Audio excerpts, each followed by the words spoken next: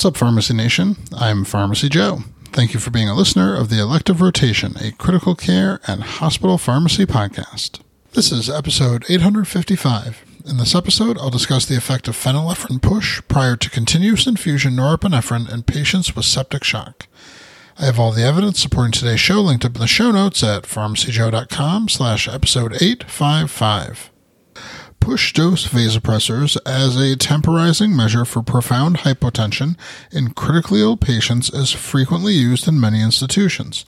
However, the extent of the data for this strategy comes from use in pregnant women experiencing hypotension from the effects of spinal anesthesia for C-section. This patient population and mechanism of hypotension is far removed from that of the critically ill septic shock population. While it's logical to want to fix hypotension promptly with a bolus of vasopressor prior to continuous infusion, the effects of this practice in the critically ill is unknown. To begin to examine this practice, researchers at the Cleveland Clinic Health System performed a retrospective, multi-centered cohort study looking at the effect of phenylephrine push prior to continuous infusion norepinephrine in patients with septic shock. Patients receiving an initial phenylephrine push were propensity score matched 1 to 2 to those not receiving an initial phenylephrine push. In all, 141 phenylephrine push patients were matched to 282 patients not receiving a phenylephrine push.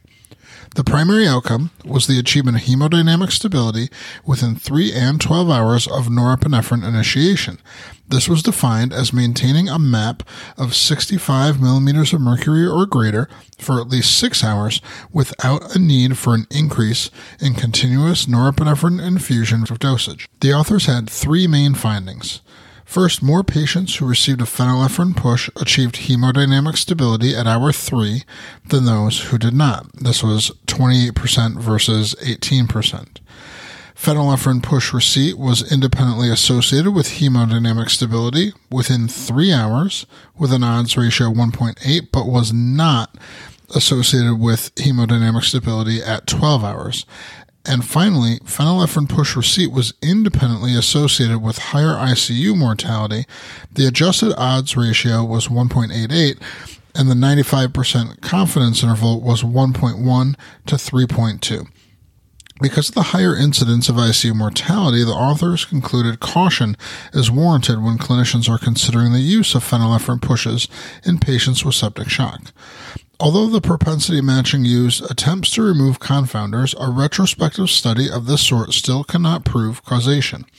It is also unknown if the mortality difference is from using phenylephrine as the bolus vasopressor compared with norepinephrine, or from the act of giving a bolus vasopressor itself. It's still my preference for a pharmacist to be involved in the care of these hypotensive patients, as they have a chance to predict the need for norepinephrine and have it at bedside with the bag spiked, tubing primed, and infusion pump ready to go before the physician has a chance to think about using a bolus versus starting a drip. To access my free download area with 20 different resources to help you in your practice, go to pharmacyjoe.com/free. Thank you so much for listening. I'll see you in the next episode of the Elective Rotation.